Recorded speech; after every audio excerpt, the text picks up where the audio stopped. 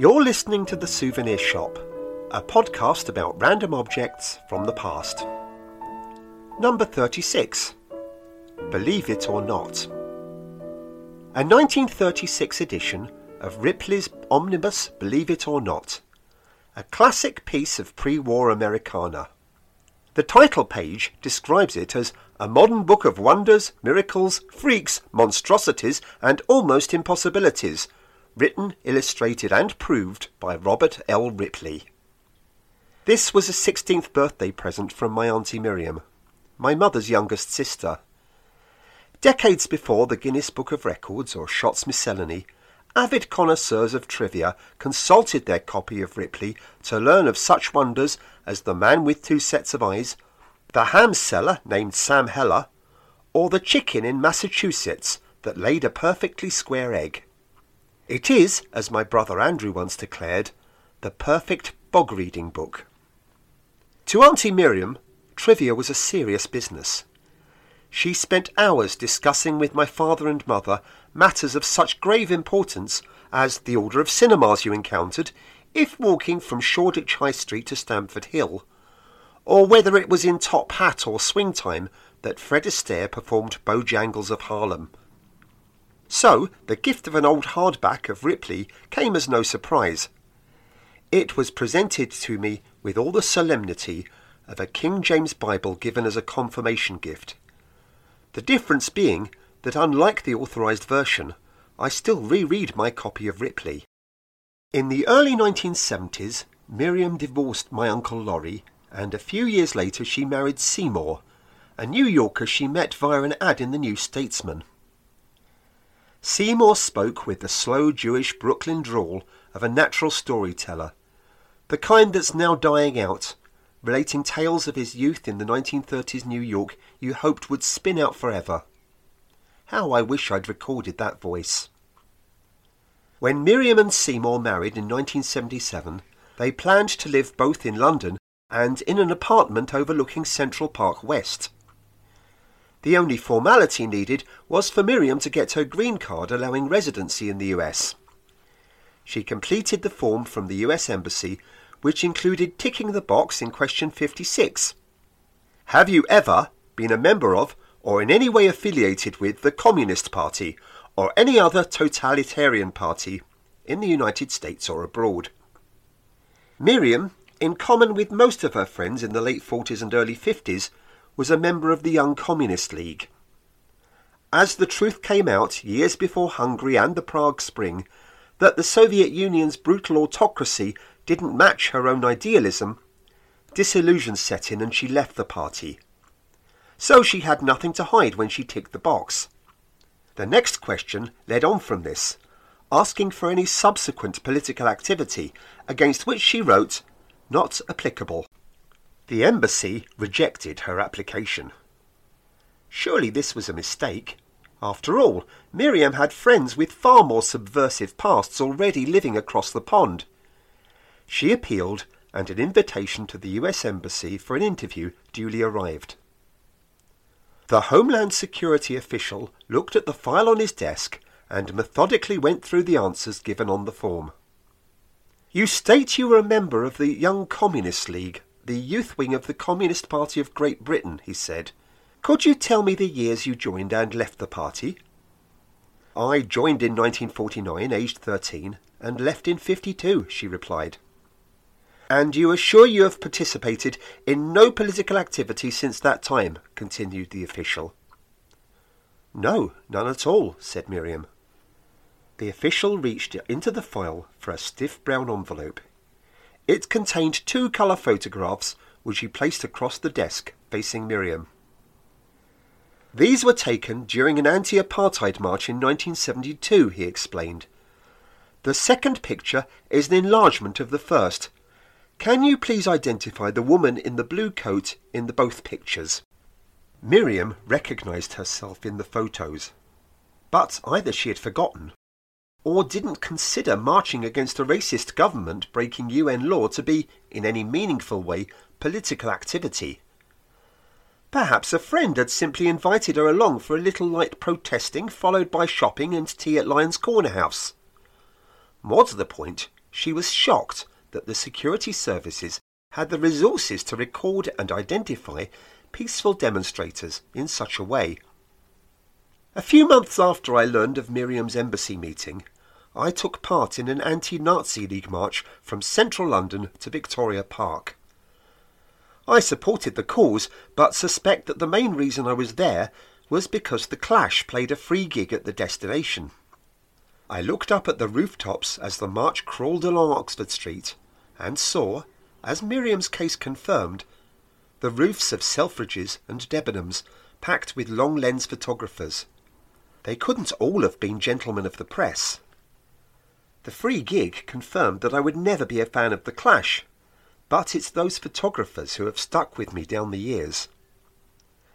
For decades, we have become accustomed to shrugging off the levels of surveillance we now live under, be it the preponderance of CCTV, or that cheery message on our smartphones asking, "How was your trip to Morrison's?"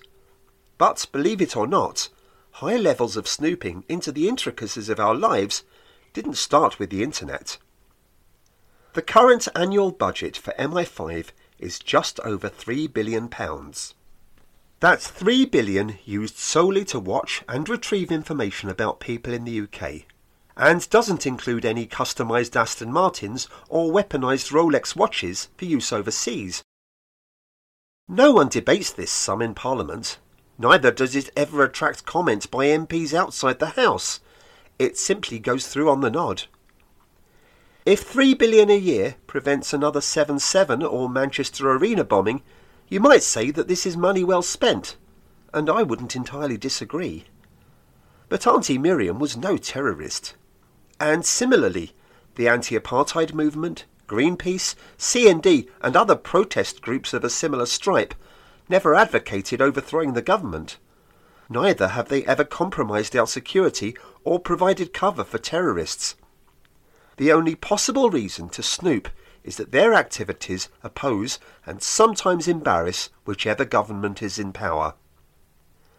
Despite any inalienable right to a private life, it never stopped brick-level surveillance of innocent people over 50 years ago, much of it illegal. And I would bet the farm that such breaches of privacy are even more prevalent today. Because she failed to disclose her participation in a legal and peaceful march, the US Homeland Security Department made its decision and rejected her application for residency. After a few years, some expensive legal help, and a lot of letter writing, the embassy reversed its decision. But by then, Miriam and Seymour had made their home in the London suburb of Snaresbrook. It was my mother who first told me about Miriam's ordeal soon after it happened. I tried playing devil's advocate, using the line that comes easily to the lips of politicians and their supporters. Surely if you've done nothing wrong, then you've nothing to fear. Quick as a flash, Mum fired back. In that case, you won't mind if we put a closed-circuit camera in your bedroom, so we can keep an eye on anything that goes on up there. I'm sure you're doing nothing illegal, but just in case. That was Believe It or Not, written and read by Matthew Diamond. If you enjoyed this podcast, then why not hit like and subscribe on Acast or wherever you get your podcasts. And please leave a review if you can. And I'll see you next time.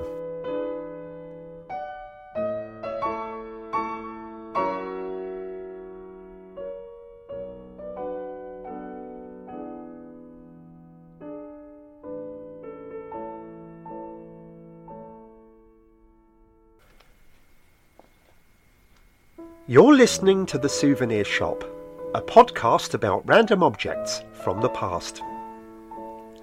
Number 37. The Tiles.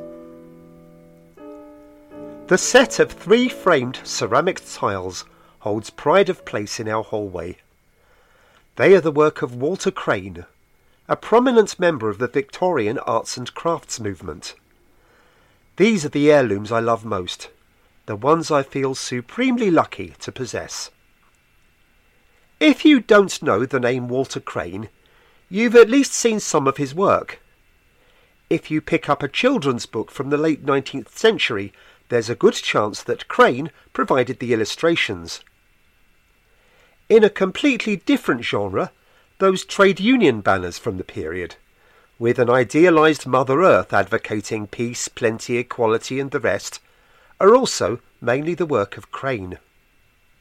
Most famously, there's his painting, Neptune's Horses, depicting white stallions emerging from the waves. It's the one Guinness brought to life in their acclaimed Surfer advert, accompanied by the soundtrack of a heartbeat and a man reading Moby Dick. Partly because of the success of the Guinness advert, there are reproductions of Neptune's Horses now hanging in living rooms all over the world.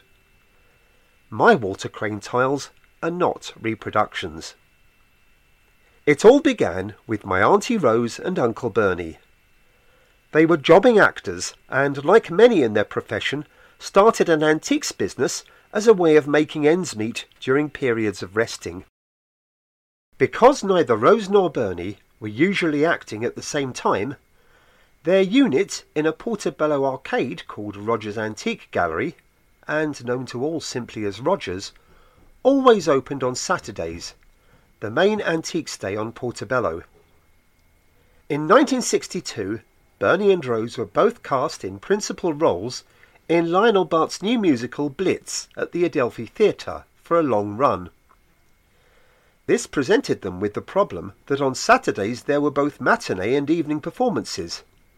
They could be at Portobello to open the shop, but only stay until their 1 o'clock call. That's when my mother stepped in to mind her older sister's store until closing time. Blitz ran for 2 years. A palpable hit by West End standards, but not as huge as Lionel Bart's previous musical Oliver, an artistic leviathan which has become part of our cultural zeitgeist. Bernie and Rose returned to their previous lives as jobbing actors and antique dealers. Meanwhile, my parents, now bitten by the antiques bug, started Carrie Diamond Antiques, firstly in Camden Passage, then joining my aunt and uncle at Rogers around 1966. Mum and Dad were both already gainfully employed, Mum a freelance pattern book designer and Dad a biochemist. But this didn't stop them from waking up at around 4 a.m. every Saturday to sell at Portobello Road, then at the same time every Sunday to buy new stock at Cutler Street in the East End. Having 3 scrappy sons to feed and clothe probably had something to do with it, but it's more likely that they enjoyed having a hobby as a business. Throughout my childhood, Carrie Diamond Antiques thrived to the extent that they opened a second outlet in the main market on Saturdays, employing my 2 teenage brothers on commission to sell bygones and collectibles. To my regret, as the baby of the family, I never got in on the action, but as a child labourer I had my uses. After Friday night dinner at my grandparents', my job was to help polish the silver and brass with a tin of Goddard's Duraglit ready for the next day. It often also meant hanging around Portobello Road on Saturdays with not a lot to do. It wasn't too bad. To keep me occupied, Dad always let me choose 2 comics, a DC and a Harvey, to help me pass the time. This was the 1960s, and Portobello, along with Carnaby Street and King's Road, was the nexus of swinging London. But with my nose in Superman, or Casper the Friendly Ghost all day, the psychedelic era mostly passed me by. In fact, my abiding memory is the entire street stinking of old cabbage and boiled socks. A fug I realised in later years to be the lingering odour of hashish. What with Portobello Market being the swingingest, not to mention grooviest place on earth, my mother's shop attracted customers from far and wide. I recall Vincent Price, a collector of Victorian inkwells, complaining to my mother about his children's life choices, with all the weight and Hollywood charisma of another mum at the school gates. But the one I remember most was Ursula Andress, another jobbing actress who I believe ran an antique clock shop in Switzerland and regularly travelled to London on buying sprees. Even at the age of 9, Having seen neither What's New Pussycat or Dr. No, I knew I was in the presence of a goddess. As Mum discussed the whys and wherefores of some or other timepiece, my adoration was all too obvious. Spotting this, Mum later advised me that I might in future have some success with the opposite sex if I learned to at least say hello and not simply stare open-mouthed like an idiot. Every Sunday, my parents would return from their own buying spree laden with beigels, smoked salmon, and newly acquired treasures to be sold on at the best price as quickly as possible. But over the years, there were a few keepers they retained as an investment, or simply because they were too nice to sell. Among these were a miniature by William Ross, Queen Victoria's official portrait painter, a beautiful and rare Russian silver snuff box with an inlaid picture of the Hermitage, and the Walter Crane tiles. In the early 1980s, Dad took early retirement and my parents closed the Portobello business to take over a standalone shop near a home and devote themselves to antiques full time. It didn't go well. Within a few years, the bottom fell out of the antiques trade, partly due to changing fashions and partly because of a collapse in silver prices. Various keepers needed selling off at auction to keep their heads above water, the miniature and the snuff box included. But it seemed they loved the tiles too much to let them go.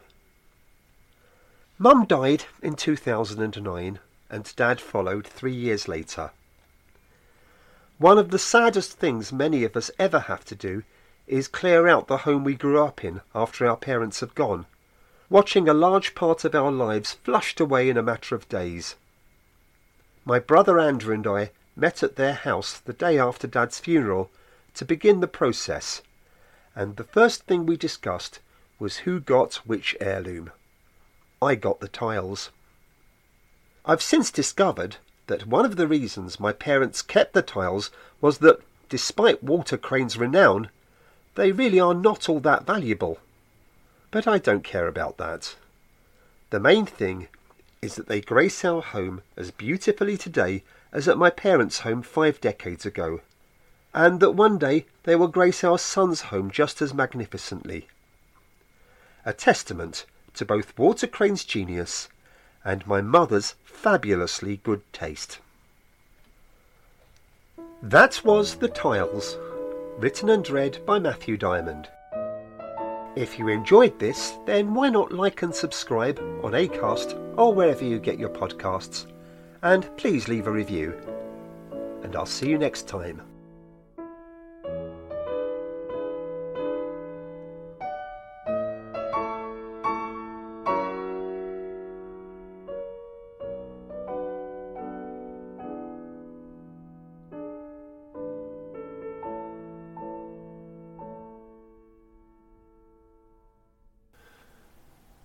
You're listening to The Souvenir Shop, a podcast about random objects from the past.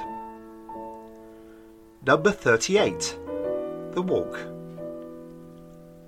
A dog-eared theatre programme from August 1975 for a show at the Shaw Theatre on Euston Road in London. It has somehow survived countless house moves during the ensuing 48 years, and for want of knowing where to store it, the programme sits between 2 hardback books on my shelf. What did you do for your 16th birthday? Go on an underage pub crawl? Have a party? Lose your virginity? Do you even remember back that far? When I first got round to telling my friends how I spent my first coming of age, I got the kind of bemused looks that made me wish I'd either lied or remained stum.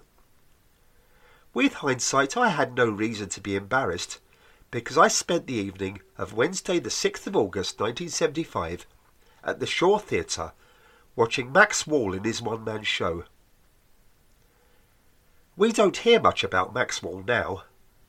33 years after his death, the world has moved on, and to be fair, most comedians, even legendary ones, are eventually forgotten.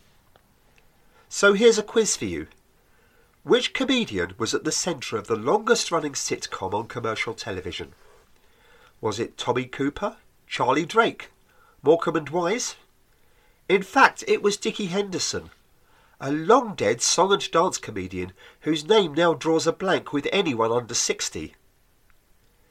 If Max Wall is remembered at all, it's for the eccentric walk he did as his alter ego Professor Wolofsky, the walk that many said presaged Michael Jackson. Until the 1950s, Max Wall, like Dickie Henderson, was one of the biggest stars in Britain, a massive live draw with his own hugely popular radio series and starring roles in West End theatre.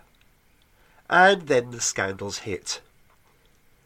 His marriage broke down and resulted in him committing the cardinal sin of running off and marrying the current Miss Great Britain. It was the familiar tale of a successful career sacrificed on the altar of the news of the world. But in the 1970s he made a spectacular comeback. Firstly, he played the failed comedian Archie Rice in a revival of John Osborne's The Entertainer, and the critics unanimously said his performance was better than Laurence Olivier's when the latter created the role. There followed an equally acclaimed performance in Samuel Beckett's Krapp's Last Tape, and then as Estragon in Waiting for Godot. A look at his career leading up to this means that his success as Archie Rice came as no surprise.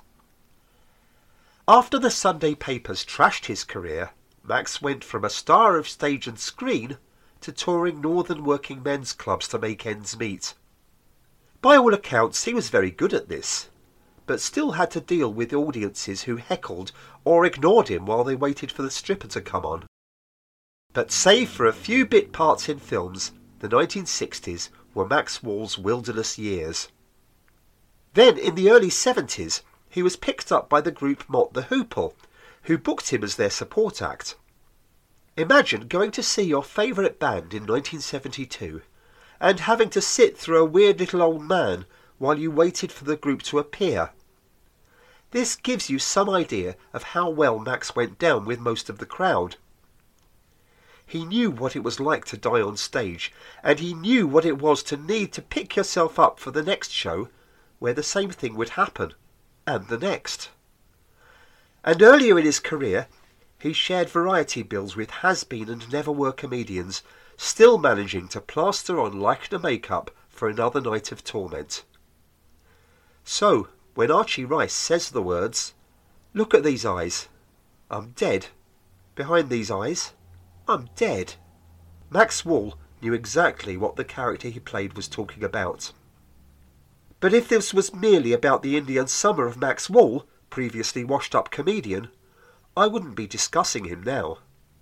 Because once he put his career back on track via legitimate theatre, he returned to his comedy roots by staging a 2-hour, one-man show called Aspects of Max Wall.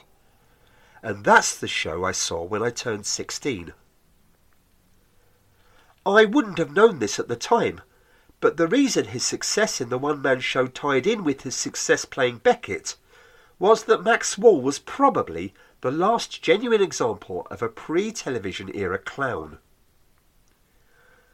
The clown has suffered a bad press in recent years, seen as either a joyless circus act or an excruciating Pierrot with a painted tear under the left eye. At worst, the clown has become synonymous with serial killers like John Wayne Gacy, or the more recent versions of Batman's archenemy, the Joker. I always hated circuses, and by the time I was 16, the cloying pathos of silent clowns such as Charlie Chaplin or Harry Langdon rendered them unwatchable. The only exception was Buster Keaton, whose stone-faced acceptance of the physical and mental torture of simply trying to get through the day in one piece spoke the most fundamental truth an adolescent in the 1970s could grasp. Shit happens. I was always a fan of the Marx Brothers, but however brilliant Harpo was as a physical comedian, he was fortunate that his antics were balanced by the verbal dexterity of Groucho and Chico. I have their early films on DVD and always skip forward during the bits where he's alone or when he plays the harp. To see Aspects of Max Wall, was to see all the energy and elegance and skill and chaos of the Marx Brothers distilled into one person. His shape-shifting physicality gave us a stage presence able to be as charming as Fred Astaire one moment, and as repulsive as Gollum the next. His act reached back to the great silent stars, to Dan Leno and Little Titch, all the way back to Joseph Grimaldi and beyond. But it was his stage patter, the way he worked the audience with total nonsense, and just the right measure of couldn't care less, screw you if you don't find this funny, acid, just below the surface, that I remember most. Have a look at archive footage of almost any comedian from Max's heyday, be it Arthur Askey or Max Miller, and you'll see someone who, however good, gives off the feeling of desperately wanting to be liked. But it was clear that Max Wall couldn't give a toss whether he was liked or not, and that made us love him all the more. And the chutzpah with which he analysed his comedy, and our reaction to it, places him as the true godfather of alternative comedy. That's right. Not Peter Cook, not Spike Milligan, and definitely not Alexei Sayle.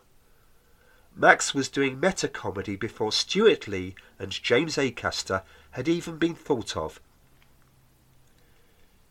You can watch a long extract of aspects of Max Wall from the early 1980s on YouTube, filmed at the Greenwich Theatre. After my long paean to a great clown, you'll as likely wonder what was all the fuss about, to which I give the standard answer about a filmed live performance unable to recapture the magic. You had to be there. I was there.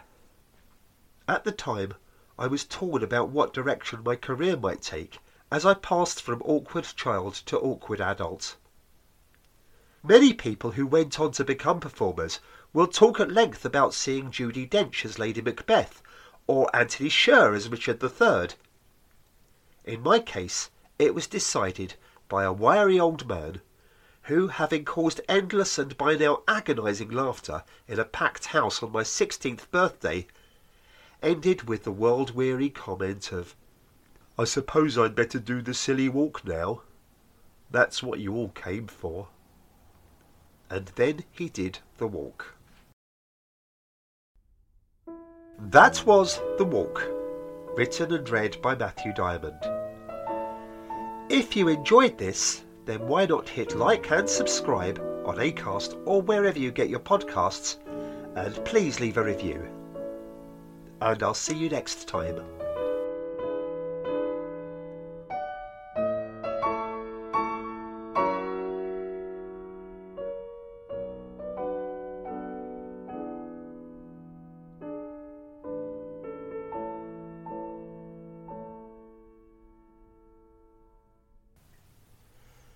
You're listening to The Souvenir Shop, a podcast about random objects from the past. Number 39. The Gong. It sits in a box with a pile of unsorted papers. A formal letter from 1967 announcing that my grandfather, Alfred Diamond, had been included in that year's Queen's Birthday Honours List, and that he was to attend Buckingham Palace, where he would be invested as an officer of the Order of the British Empire, an OBE.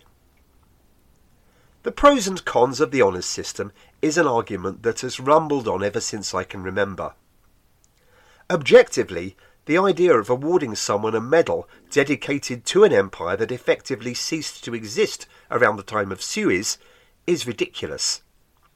Couple this with the fact that successive prime ministers have rendered the whole system a laughingstock, and perhaps it's time to do away with them altogether, or at least replace the various MBEs, CBEs and knighthoods with something that belongs after the Victorian era.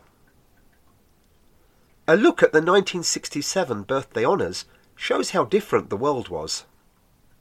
The list contains the usual civil servants, industrialists, senior academics and military top brass. In addition were what we term the great and the good. Charity bosses, council chiefs, museum curators and the rest. But what sticks out like a sore thumb is the lack of any familiar names. We are now used to the birthday and New Year's honours handing out medals by the bucket load to any celebrity whose TV series made it to 4 seasons. But in 1967, all we get are Vanessa Redgrave and Richard Attenborough, both receiving CBEs. It should be remembered that 2 years previously, Daily Telegraph readers went apoplectic when it was announced that all 4 Beatles were to be awarded MBEs. This was a time when, if you were made a commander, officer or member of the Order of the British Empire, the idea of the British Empire, although defunct, still carried weight. According to the citation, my grandpa was honoured for his charity and community work in East London. His rags to riches story is the stuff of blockbuster films and novels, with one twist. He remained a committed socialist right up until his death. Born in 1901, he went to Davenant Grammar School in Whitechapel, but left at 14 without any qualifications. This was around the same time Grandpa ran away from home to escape his violent alcoholic father. While living in a hostel for the homeless, he worked by day as an office boy and studied bookkeeping at evening classes. It was also around this time that he became interested in radical politics. At 16, he was secretary of the London branch of the Socialist Labour Party, a small organisation with no connection to the National Labour Party that eventually merged with others to form the British Communist Party. In 1917, the Bolsheviks overthrew the Russian government, and leftist parties all over the world fully expected the revolution to spread globally within days. To this end, Grandpa went to Leeds to organise workers in the northeast. As we all know, the Russian Revolution was yet another May Day that never quite made it to June, and Grandpa returned to London, the office, and his studies. 6 years later, and now a fully qualified accountant, he began work at Arcos, the All-Russian Cooperative Society. This was a commercial arm of the Soviet Union, through which their goods were imported into the UK. But since Britain at this time didn't recognise the Soviet government, Arcos also served as an unofficial embassy for any diplomatic activity between the two countries. Relations between Britain and the Soviets collapsed in 1927 when Special Branch raided the offices of Arcos and closed the company. Grandpa, now married with a son, my father, endured a long period of unemployment. For the rest of his life, he claimed that he couldn't find work because he was blacklisted, although to his grandsons, the idea of a blacklisted accountant still sounds odd. But there was another outcome. Grandpa was, up until then, a staunch member of the Communist Party, a party that repaid his loyalty by shunning him and his former co-workers, suspecting that the events leading up to the Arcos raid were an inside job. Although he remained a die-hard socialist and out of habit a Daily Worker reader, he now despised the British Communist Party, the Soviet Union, and their betrayal of everything they claimed to stand for. A year later, via Grandpa's brother-in-law, he began working for a man called Bill Lee, a property developer and entrepreneur in Chingford, then a small rural town 12 miles from London. The family moved into a new semi-detached house and enjoyed their middle-class idyll until the 1930s recession bankrupted Lee, the house was repossessed, and they were back in the East End. Unemployed again, and living in a Hackney council flat, Grandpa threw himself into community work by helping to manage a Jewish youth club in Stepney. One of the senior figures running the club also happened to be Alex Simpson, owner of Dax Simpson, the clothing manufacturer and retail company. Grandpa was offered a job with Simpsons and quickly rose through the ranks, eventually becoming a financial director. He was appointed a magistrate, served as a director of the Jewish Board of Deputies, as a prison visitor, and worked tirelessly to improve the lot of people in the East End. Amongst other things, until war broke out, he served as secretary of the British Labour Esperanto Association, which is strange because I don't think I ever heard him utter a word of Esperanto. After reaching board level at Dax Simpson, Grandpa served on industrial tribunals, hearing unfair dismissal cases brought by sacked employees. As happens today, such a tribunal was composed of 3 people, a barrister acting as chair, and representatives from both the Trades Union Congress and the Institute of Directors. Grandpa, representing the latter, often shocked the other 2 by displaying an attitude far to the left of the union member. Eventually, his good works in East London led him to receiving his OBE, and being honoured in such a way had no effect on Grandpa's political views, with one exception. As a result of meeting the Queen, who asked him at length about his community work, Grandpa became a vocal supporter of the royal family, and would remain so for the rest of his life.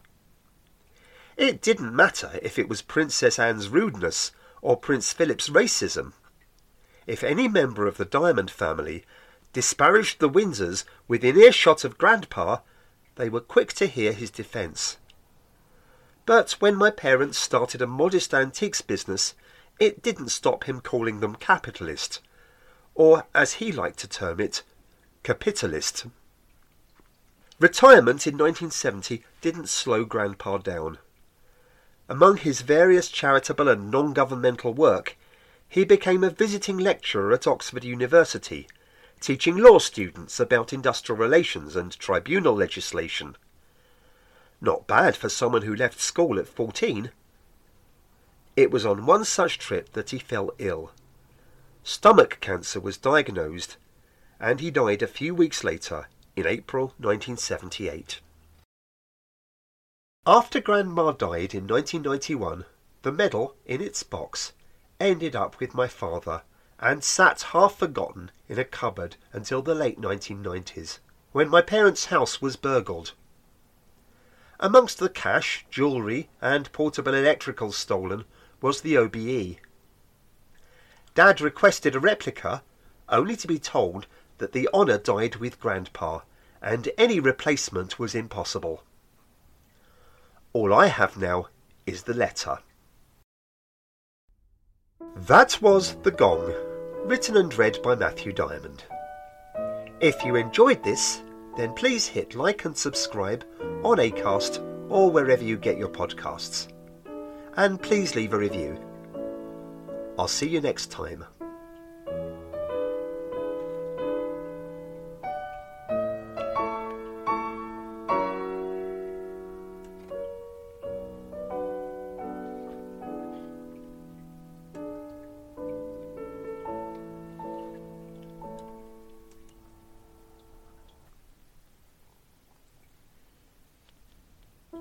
You're listening to The Souvenir Shop, a podcast about random objects from the past. Number 40. The Battle of Cable Street. Today's object is a memoir written nearly 12 years ago. In this edition of the Souvenir Shop podcast, we have a small departure. Last week, my father Paul would have turned 98. So, as a special late and posthumous birthday present, I've invited him on as the guest writer for this episode. On October the 4th, 1936, a demonstration took place in the East End of London that has since become something of an iconic touchstone in the fight against racism. I'm talking about the event known as the Battle of Cable Street. At the time, Dad was a boy of 11, and, ignoring his parents' demand that he stay indoors, he went and joined the hundreds of thousands of people who rallied to stop Oswald Mosley's black shirts marching through a Jewish area. 75 years later, a year before his death, he wrote this personal account of the day.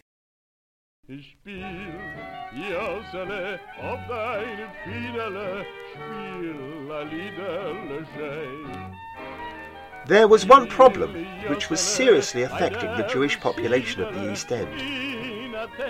Mosley's British Union of Fascists, the BUF, was making its presence felt in every aspect of our lives. They had taken their uniform from Mussolini's black shirts in Italy, but had taken many of their policies from the Nazis in Germany. Hitler had found that he could gain support from a poverty-stricken population with high unemployment and terrible shortages by putting the blame for Germany's troubles on a minority section of the population, the Jews. Mosley followed him using two main arguments. One was that the Jews were all very rich and controlled the banks and hence the economy of the country, and they used their power to create unemployment so they could hold down wages and increase their own wealth. The other argument was that the poor immigrant Jews of the East End would work in conditions and for wages that no honest Englishman could tolerate, so the Jews got whatever jobs were going, leaving honest English families to starve on the dole. This was mixed with various quotations from the Protocols of the Elders of Zion, and those who chose to believe these so-called facts felt that whatever they did was justified. This line has been followed by all extreme right-wing parties ever since. Whatever was wrong was the fault of immigrants. Added to this was the overwhelming evidence that the BUF paid 10 shillings a week to those who wore the black shirt, and the conditions were there for the growth of the party. Some of the national press supported them. Originally, the Daily Mirror gave some support to what it thought was a new radical party, but soon changed its mind. The Daily Mail, however, supported the BUF for several years. The newspaper's owner, Lord Rothermere, even wrote an article headlined, "Hurrah for the Black Shirts," and another article described Mosley as a great English gentleman. There was even evidence that the Mail contributed to the costs of a mass meeting addressed by Mosley at Olympia, where hecklers were badly beaten up by the black-shirted stewards. In the East End, Jews were attacked, synagogues and graveyards desecrated, and the windows of Jewish shops broken. On any bare brick wall you saw lightning flash symbols of the BUF, often with the letters PJ, Perish Judah, beside it. The authorities did little about it. Sir John Simon, the Home Secretary, was quoted as saying that the attacks made his blood boil. The cartoonist Lowe published a cartoon showing an old bearded Jew lying on the pavement, while two black shirts vanished round the corner. Sir John Simon was sitting nearby with a very red face and a balloon coming from his mouth, repeating that his blood boiled, while a couple of policemen stood by with a kettle to boil on his head to make a cup of tea for the victim. The climax came in October 1936, when Mosley announced that 6,000 of his black shirts were going to march along Whitechapel through the Jewish quarter of the East End. They wanted to show who was boss. They wanted to show that Jews were unwelcome, and that they could take over the Jewish areas whenever they wanted. The response from the various political parties was fairly consistent. The Labour leader, George Lansbury, the Labour mayor of Stepney, and the Labour newspaper, the Daily Herald, all told their supporters to ignore the march. Conservative and Liberal politicians didn't give an opinion, but said that in a democracy they were entitled to march. The Communist Party was holding a meeting to support the Spanish Republicans in Trafalgar Square on the same day, and told its members to go there. Even the Jewish Defence Committee told London Jews to ignore the march. It soon became apparent that many local people wanted to stop the march, and they ignored the advice of political leaders. So the Communists did a U-turn and later claimed leadership of the protest.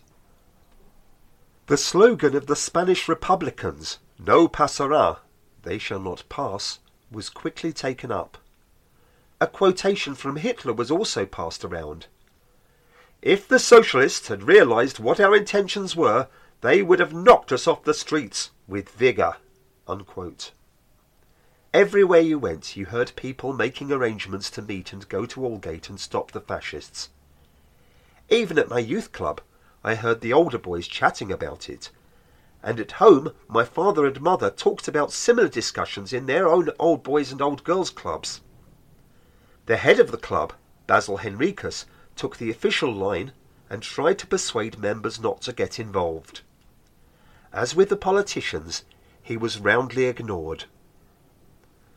On that Sunday, my family gathered at my grandparents' flat in Langdale Mansions off Commercial Road. My grandfather, my parents, and my mother's brothers and sisters, together with their partners, were all going to join the counter-demonstration. Shandel, my grandmother, was going to stay behind to look after my little sister and me.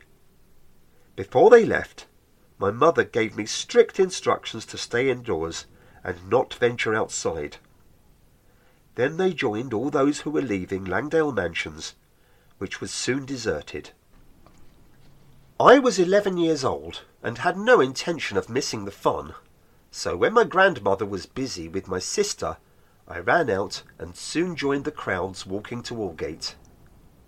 Because I was small, I managed to dodge between the adults and soon positioned myself opposite Gardiner's. This was a triangular-shaped department store on the corner of Whitechapel and Commercial Road. It specialised in uniforms and other clothing for the Merchant Navy. To march along Whitechapel, the black shirts would have to get past Gardiner's, but even the police estimated there were 250,000 protesters blocking their way. The black shirts marched from their gathering point in Royal Mint Street, chanting, "Yids! Yids! We've got to get rid of the Yids!"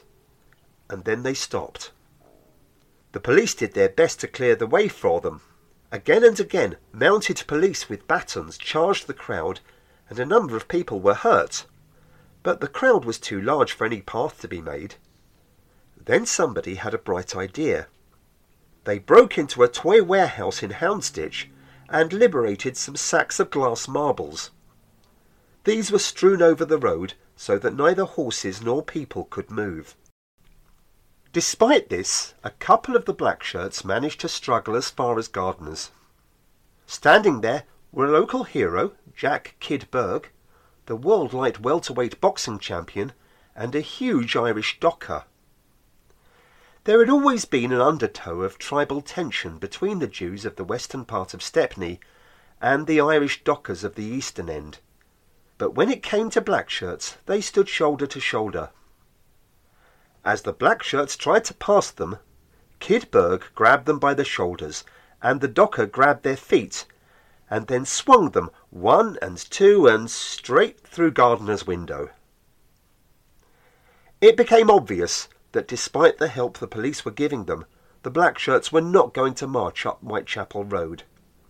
We found out later that it was Sir Philip Game, the Metropolitan Police Commissioner, who suggested that they divert the march to Cable Street. Preparations had already been made to barricade Cable Street, which was south of Whitechapel, nearer the river. Market stalls were on their sides, and even a lorry was turned over to block the path of the marchers. Police arrived to dismantle the barricades, and were met by stones and bottles, while women in the upper stories of the houses were emptying buckets and chamber pots on their heads. The police advised Mosley to divert his followers back through the city where they could march, probably unnoticed, along the Thames embankment. The Battle of Cable Street was over. There was a party atmosphere in the East End that evening. The slogan, "They shall not pass," was fulfilled, and Hitler's advice taken. His allies were indeed knocked off the streets with vigour. Such was the rejoicing that I wasn't even told off for disobeying my mother's instructions. Mosley's humiliation was followed by a sharp fall in the fascists' image. Parliament further weakened that image by passing a law the following year that made the wearing of political uniforms illegal. Although there was still attacks and vandalism, they were not as common as they had been before. And they never tried to march through the East End again.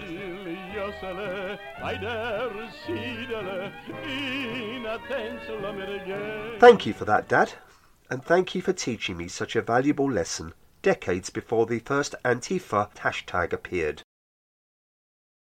From an historical perspective alone, a few of Dad's observations are worth picking up on. First of all, the actual Battle of Cable Street was not between the locals and Mosley's black shirts. More interestingly, it was between the locals and the police, brought in to ensure a march by a provably violent organisation took place. Secondly, there's the matter of the British Communist Party. It is on record that they saw their anti-Franco demonstration at Trafalgar Square as more important than anything happening in the East End. Their U-turn only happened a few days before October the 4th, once they knew their own event would probably be a flop.